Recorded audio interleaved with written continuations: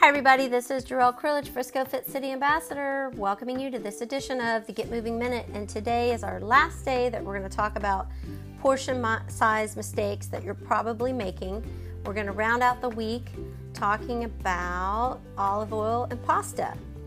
When it comes to olive oil, it's just a quick drizzle over your salad or into the frying pan, which can easily reach up to about 3 tablespoons. So reality check, guys, we really want that to be about 1 tablespoon. That's a portion of oil. That's just about the size of a poker chip. So keep that in mind. And why does it matter to get this right? Look, olive oil, it's definitely rich in healthy fats, which will actually help your body absorb vitamins A, D, E, and K and help promote healthy cell growth. But olive oil has 120 calories per tablespoon, and those extra calories can add up quickly.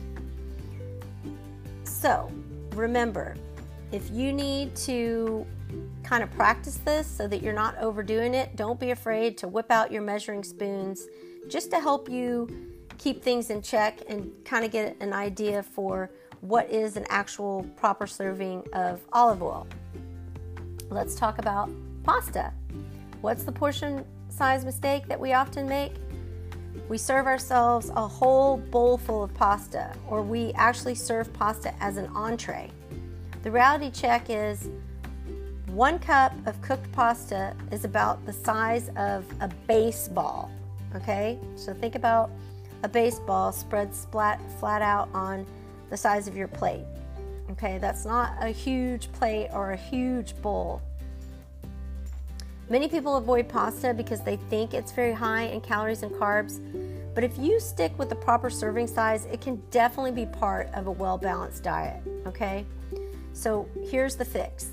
Opt for healthier homemade versions, such as pasta loaded with lots of veggies and lean protein with grilled shrimp, chicken or fish, and measure out your portions beforehand and store the rest away to use as leftovers later. And again, remember the olive oil, okay? Don't use too much.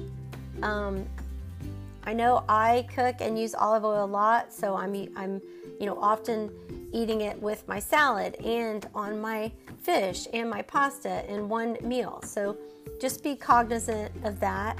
Another reason why you don't want to use too much when you're portioning it out, especially when you're eating it on multiple things in one true sitting.